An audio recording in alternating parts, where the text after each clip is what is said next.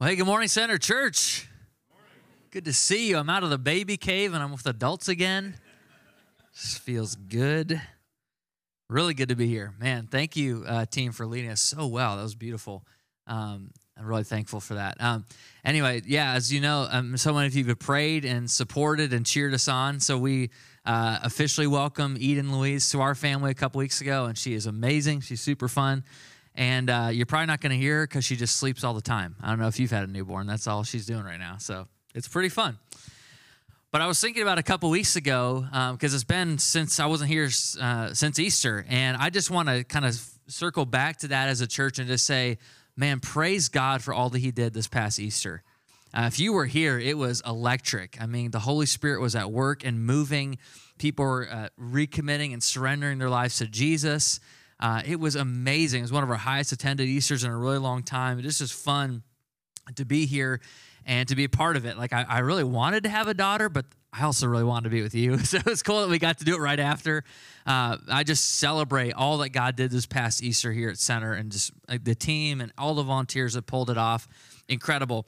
The second thing is, in the spirit of babies, May 14th, we're doing something called child dedication. We do this once or twice a year, and it's a way for us to really dedicate our children to the Lord and to say, as a church, we're going to stand behind parents and guardians and families as they raise kids up. And so if you know of a family member, or maybe you have kids and you want to be a part of that, please let us know today. We want to make sure we're prepped in both services for that. And you can contact anybody at the Center Kids table on your way out, or you can just grab one of us on staff and we'll try to get you the right information. So if you have a second, you got somebody close to you, just turn next to them and say, I'm ready to hear from God. Just turn to somebody right now, 3, 2, 1, to say, I'm ready to hear from God. I'm ready to hear from God. We already have, but I'm excited for today.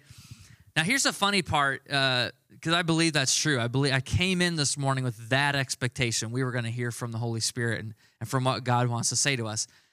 But I was thinking about this. So a couple weeks ago, we're in the delivery room. Process is going well. Lindsay's a champ. Things are happening. We're getting ready. The baby's born. Eden's amazing. She's healthy. We got to hang out with her.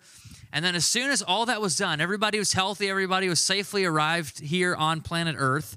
We were like, we are exhausted. We are so tired, So immediately one of the nurses probably picks up on that. She's like, you can send her to the nursery if you want. Like, you don't have to keep her in your room the whole time. And we're like, heck yes. We did that with Lennon, for an hour. We were such good first parents. We're like, oh man, she's so cute. We can't imagine sending her off to somebody else. And then we're like, how long will you keep her? Is there an expiration on the nursery time? So we sent her down there, and she got good sleep because she's a newborn. Newborns need sleep. This is her kind of hanging out. And Lindsay's body, my wife, as she has a baby, those people need to recover too. She really needs sleep. So when they said, do you want to send Eden down to the nursery? We're like, yes, definitely. It was like this divine gift from the Lord. Oh, I can do that? I forgot. It's only been 2 years, but I kind of forgot about that. So we shipped her off. And so we get back home.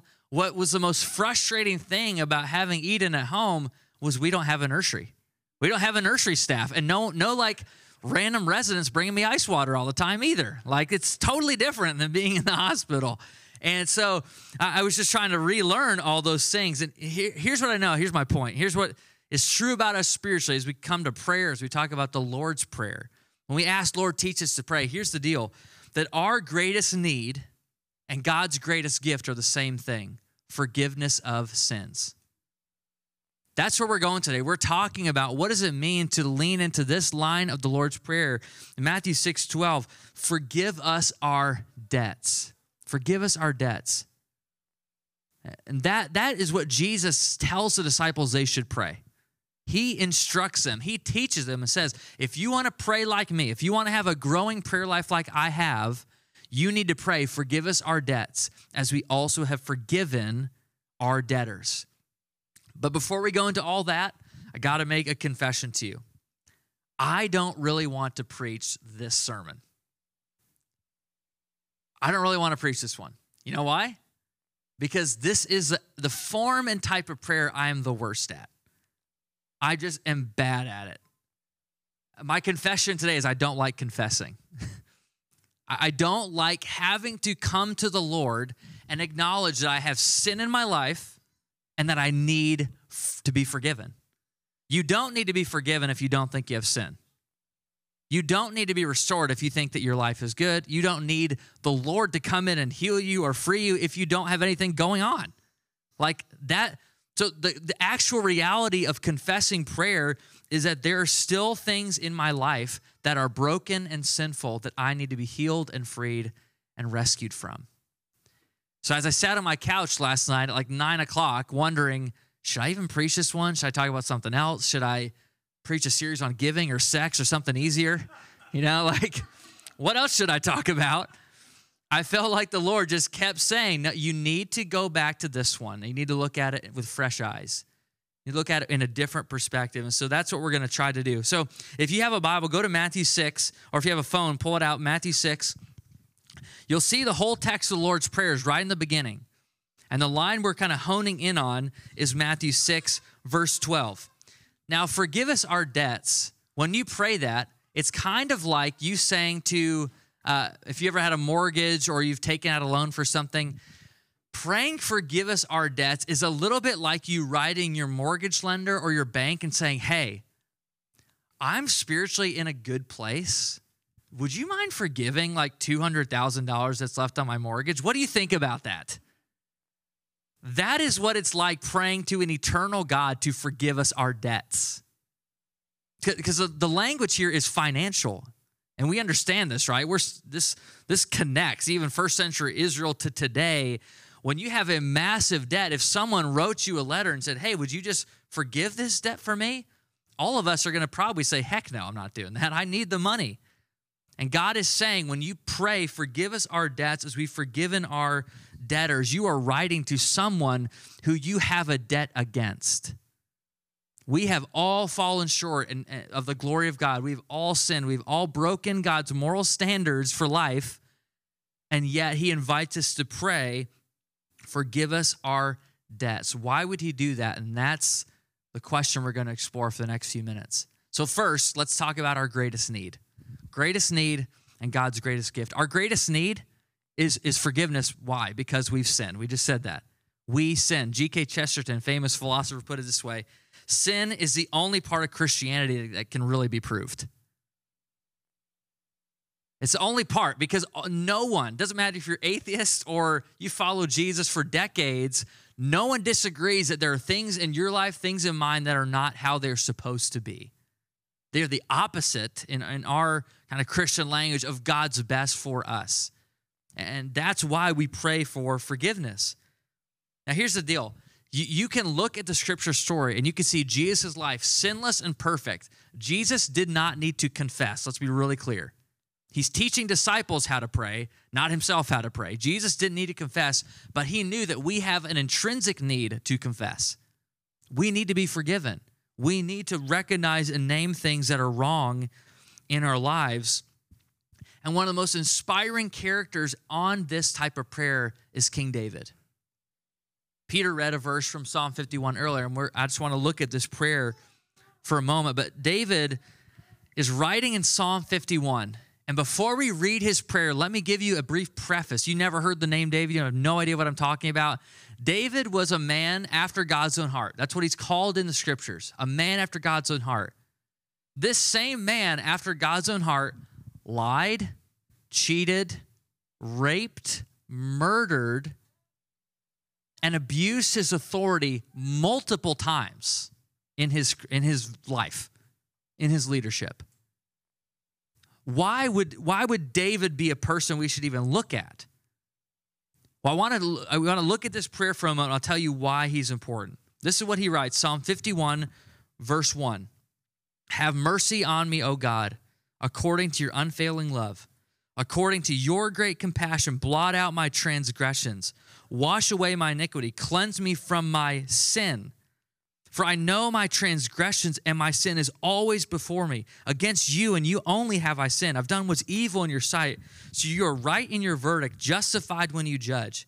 Surely I was sinful at birth, sinful from the time my mother conceived me. Yet you desired faithfulness, even in the womb. You taught me wisdom in that secret place. Cleanse me with hyssop and I'll be clean. Wash me, I'll be whiter than snow. Let me hear joy and gladness. Let the bones you've crushed rejoice, hide your face from my sins, blot out, create in me. Do you get the point? David is not pretending like he didn't do something wrong. David is clear. These 12 verses, this beautiful prayer that he sinned, he messed up, and he is in need of forgiveness. He prays, create in me, God, a clean heart. This is the spirit. This is what it means to pray confessing prayers.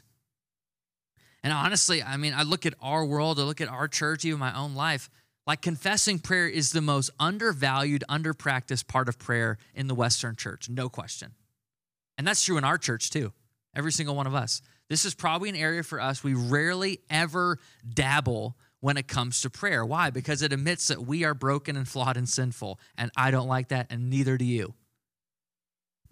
And David is saying that's the key to a clean heart. The key to a clean, pure heart is confession in prayer before the Lord. So if you had to kind of define what is confessing prayer, like what are you talking about? I would boil it down to two parts, and they're both important. The first part is God searching us. David prays in another psalm, Psalm 139, God, search me and know me. See if there's any sinful thing in my life.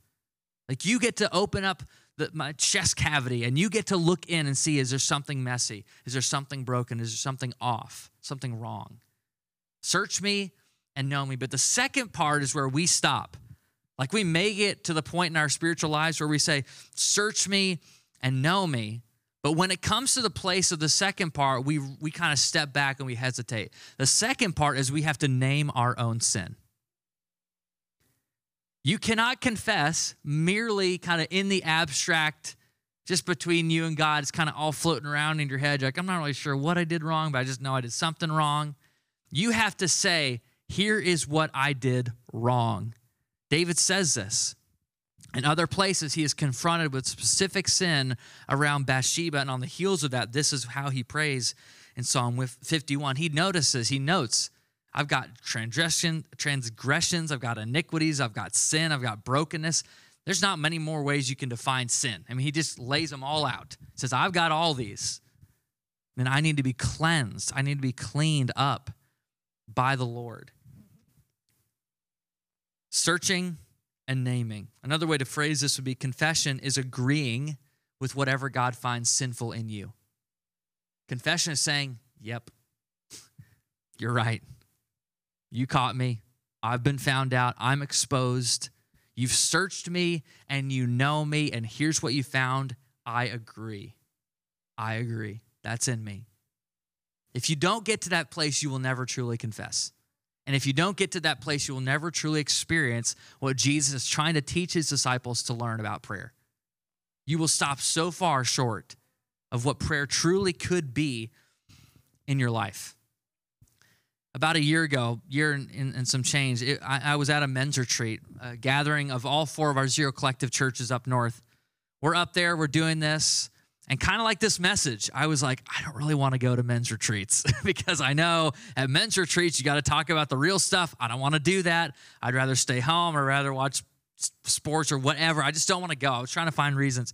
Finally, the Holy Spirit was just like, it was unavoidable, John, you need to go. So it's like, all right, I'll cut you half. I will go to half of it. So I went to half of it. I went to the second day of this retreat, and I get there, and the first session is about hiding your sin. I was like, awesome. I'm so glad I didn't skip this one. You know, like in my head, I'm like, shoot, I should have came even later. So I'm sitting down, this person who you know is talking about some broken areas of his life and sharing very openly about them, very vulnerably, as Peter talked about. He was kind of sharing places in his walk with God he'd had to confess things. And at the end of it, he literally says, okay, so here's what we're going to do.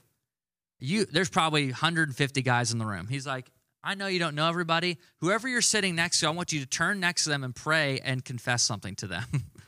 I was like, I'm definitely going to get in my car right now. Like it took everything in me not to fake having to go to the bathroom. You know, like I just was like, I don't want to sit here. I don't even know this dude. So I'm sitting in the back next to this guy I barely knew his name. And we just prayed for each other. Took a couple minutes, prayed for each other, and confessed some things in prayer to one another that were broken and sinful in our lives. And after that was done, I was like, man, I'm so glad I came. I'm so glad I did that. But that wasn't the only step I needed to take. I had to go home, and I said, Lindsay, I just want to share some things that I think are getting in the way of us having a better marriage. And they're things that are sinful about me. They're things that are broken in my life. And I want to share them with you. And so I sit down on the bed, and we have this incredibly important conversation. We're going back and forth, and it was beautiful. Like, our marriage is in a better place because of that conversation a year ago. But that conversation was not the beginning. The beginning was confessing prayer. It was saying, there are debts I have that need to be repaid, that need to be forgiven. Jesus, will you forgive those debts? Will you forgive that sin? Will you clean up my life? Let me just talk if you're a guy in the room. If you're a guy like me, as a man, I just believe this. It's not our ability to perfectly hide our sin or appear as if we don't struggle with sin anymore. It's not that. It's not our ability to make us look honorable or perfect that pleases God or makes us a good dad or makes us a good husband, makes us useful in the church or even the kingdom of God. It's precisely the opposite.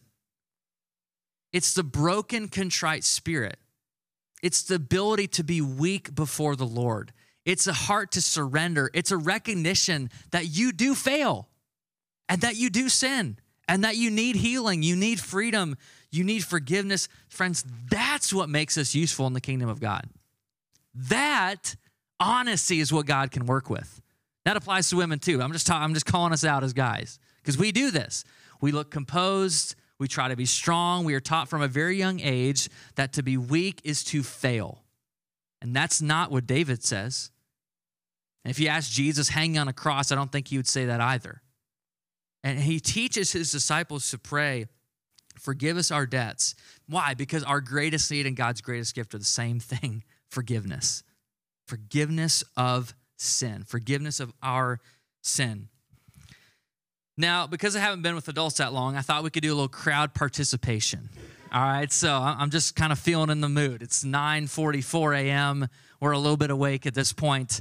I'm just feeling good. I've been up for like 7 hours or something. I'm not exactly sure, to be honest. But I do have a big question for you. This is not spiritual, but we'll get somewhere with it, I promise. Any guesses on the world's most expensive toilet? I'm serious. We're doing this in church, okay? If you're online, just stay where you are. Like, world's most expensive toilet. Any guesses? Just shout them out. If you actually have a number in mind, I want to hear it. 25,000, okay. Anybody higher, lower?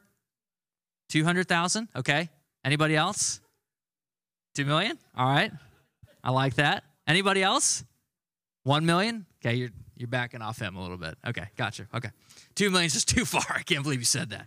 1 million reasonable, but 2 million, no, definitely not 2. The world's most expensive toilet costs $23 million. Got your back. Got your back. I'm here for this guy. $23 million. Created by NASA in 2020. This is the most sophisticated, technologically advanced toilet. Why? Because you don't want to go number 2 in a place where there's zero gravity, okay? That's why it's $23 million. $23 million. Now, here's the thing. I could show you a picture. I mean, I looked it up. I was like, I can't even believe this is real. I mean, the thing looks like a robot. Like, I just understand. You can Google it later. $23 million. Here's the deal. That toilet is useless if it is not connected to plumbing to expel the waste from the space station. You feel me?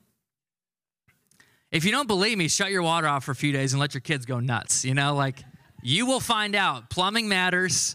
Running water to expel the plumbing out of your house really, really matters. Some of you maybe already got where I'm going, right? If you do not have a place to confess sin, you are like that toilet. That's what you're like. Sophisticated, beautiful, tons of potential in the kingdom of God, and yet disconnected. I'm going to get you back. Don't worry. We're going to get back. disconnected from the kingdom of God and not having a place to confess, that's what you are like. That's what I am like. It requires, we need a place. It doesn't matter how perfect you think your life is. You and I need a place to be honest and real before the Lord, who already knows everything anyway. We need to be able to pray, search me and know me prayers. We need to be able to pray, forgive us our debts as we've forgiven those who have debt against us and against the Lord. See, that's what made David a man after God's own heart. His willingness to come clean before the Lord and pray an honest prayer. I have sinned. I have transgression. I have hurt people, harmed people, assaulted people, taken advantage of my leadership. I've done a lot of things that disqualify me from leading. God, would you make me clean again? Would you create in me a clean heart again?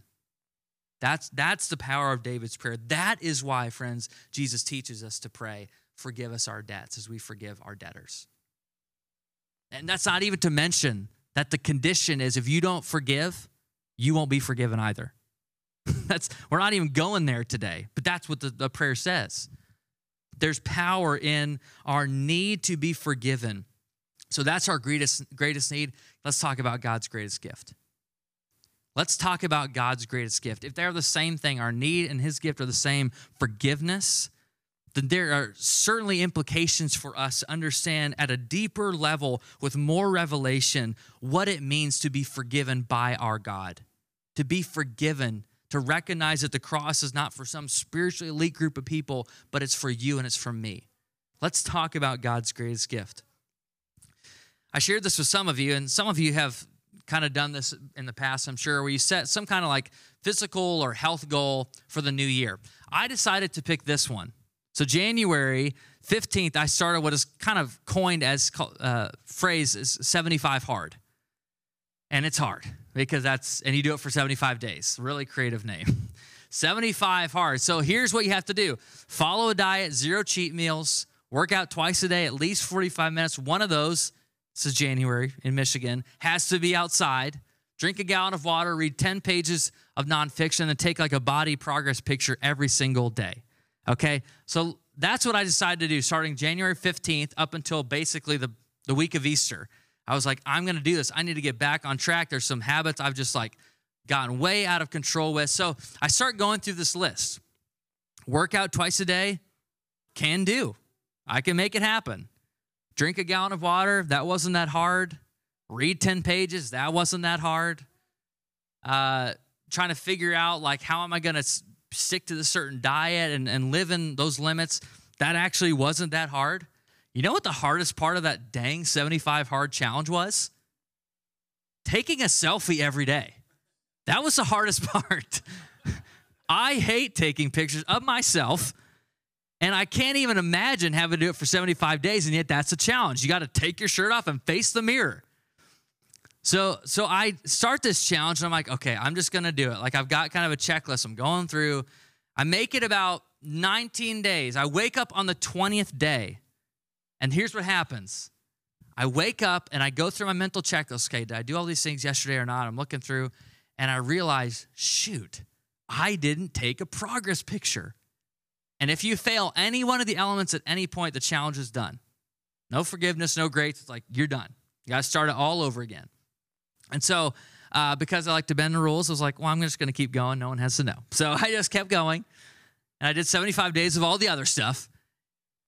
But I was trying to think about why did that bug me so much? Like, it's just a picture. Like, it's not a big deal. And I think the reason is the same reason I don't like confessing prayers. I had to face reality. Every single night, I had to take my phone out, take a picture, stare at myself in the mirror for at least 10 seconds, and see where am I at. And that's one of the reasons that confessing prayer can be such a healing agent to our soul, because it allows us to get back in touch with reality. I don't want to face reality. I need God's forgiveness, so I just don't confess. And Jesus is saying, if you want to pray like I do, you have to pray, forgive us our debtors. See, many of us, I'm just convinced of this the longer I'm around, many of us never truly experience the reality of God's forgiveness because we've never truly confessed. We've not gotten honest long enough. We've not given out, expelled that last 10% ever. And so we never truly feel forgiven. We never truly feel loved. We never truly feel seen because we haven't prayed, search me, know me, forgive us our debts. And Jesus in this prayer, just in a beautiful way saying, yeah, you know that shame you carry for the affair, just bring that to me. You know that vape pen that you can't put down, no one really knows it's like a habit you have, but it's become an addiction, just bring that to me.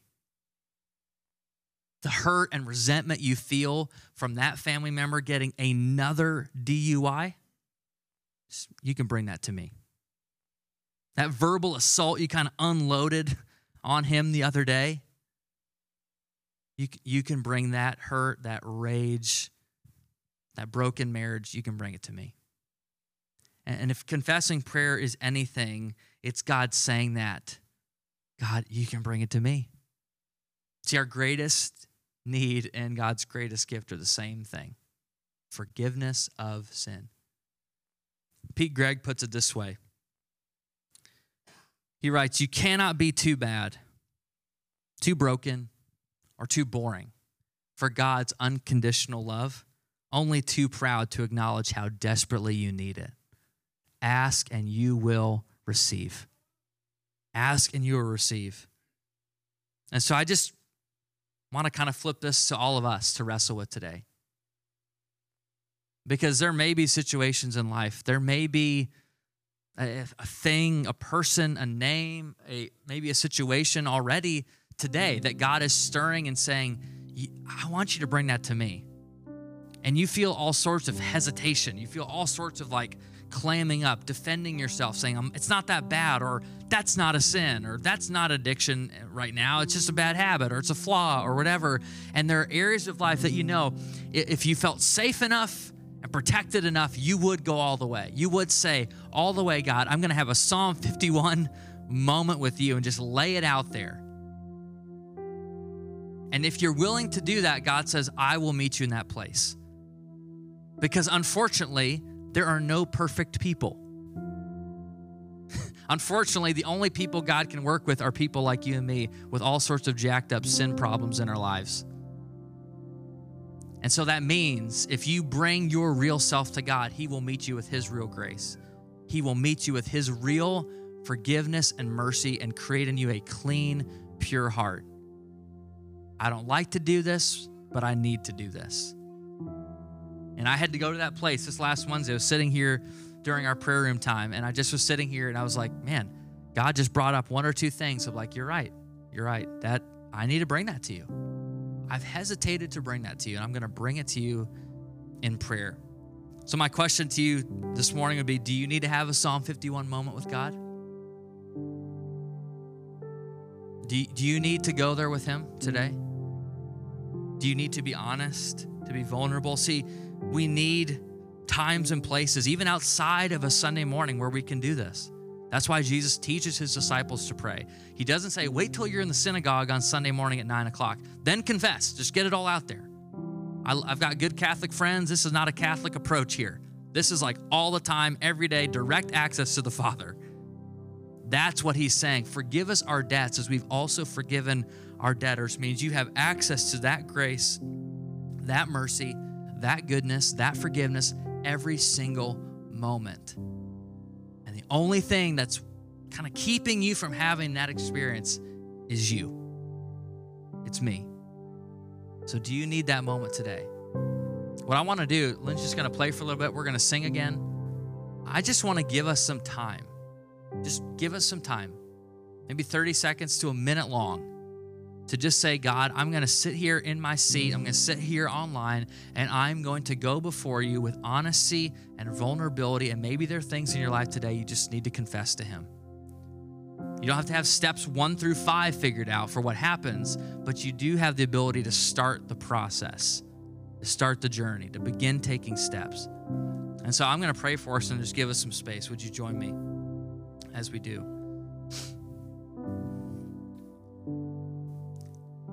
Father, in this quiet moment, we just ask, would you create in us a pure heart? Would you renew a steadfast spirit within us? Would you keep us close in your presence and remind us of your Holy Spirit's just reality in our life? Would you restore to us the joy of salvation and grant us a willing, open spirit to hear what you have to say, to search us and to know us, and for us to name our sin to you. Hear us, Lord. We're here for you. We're here for you.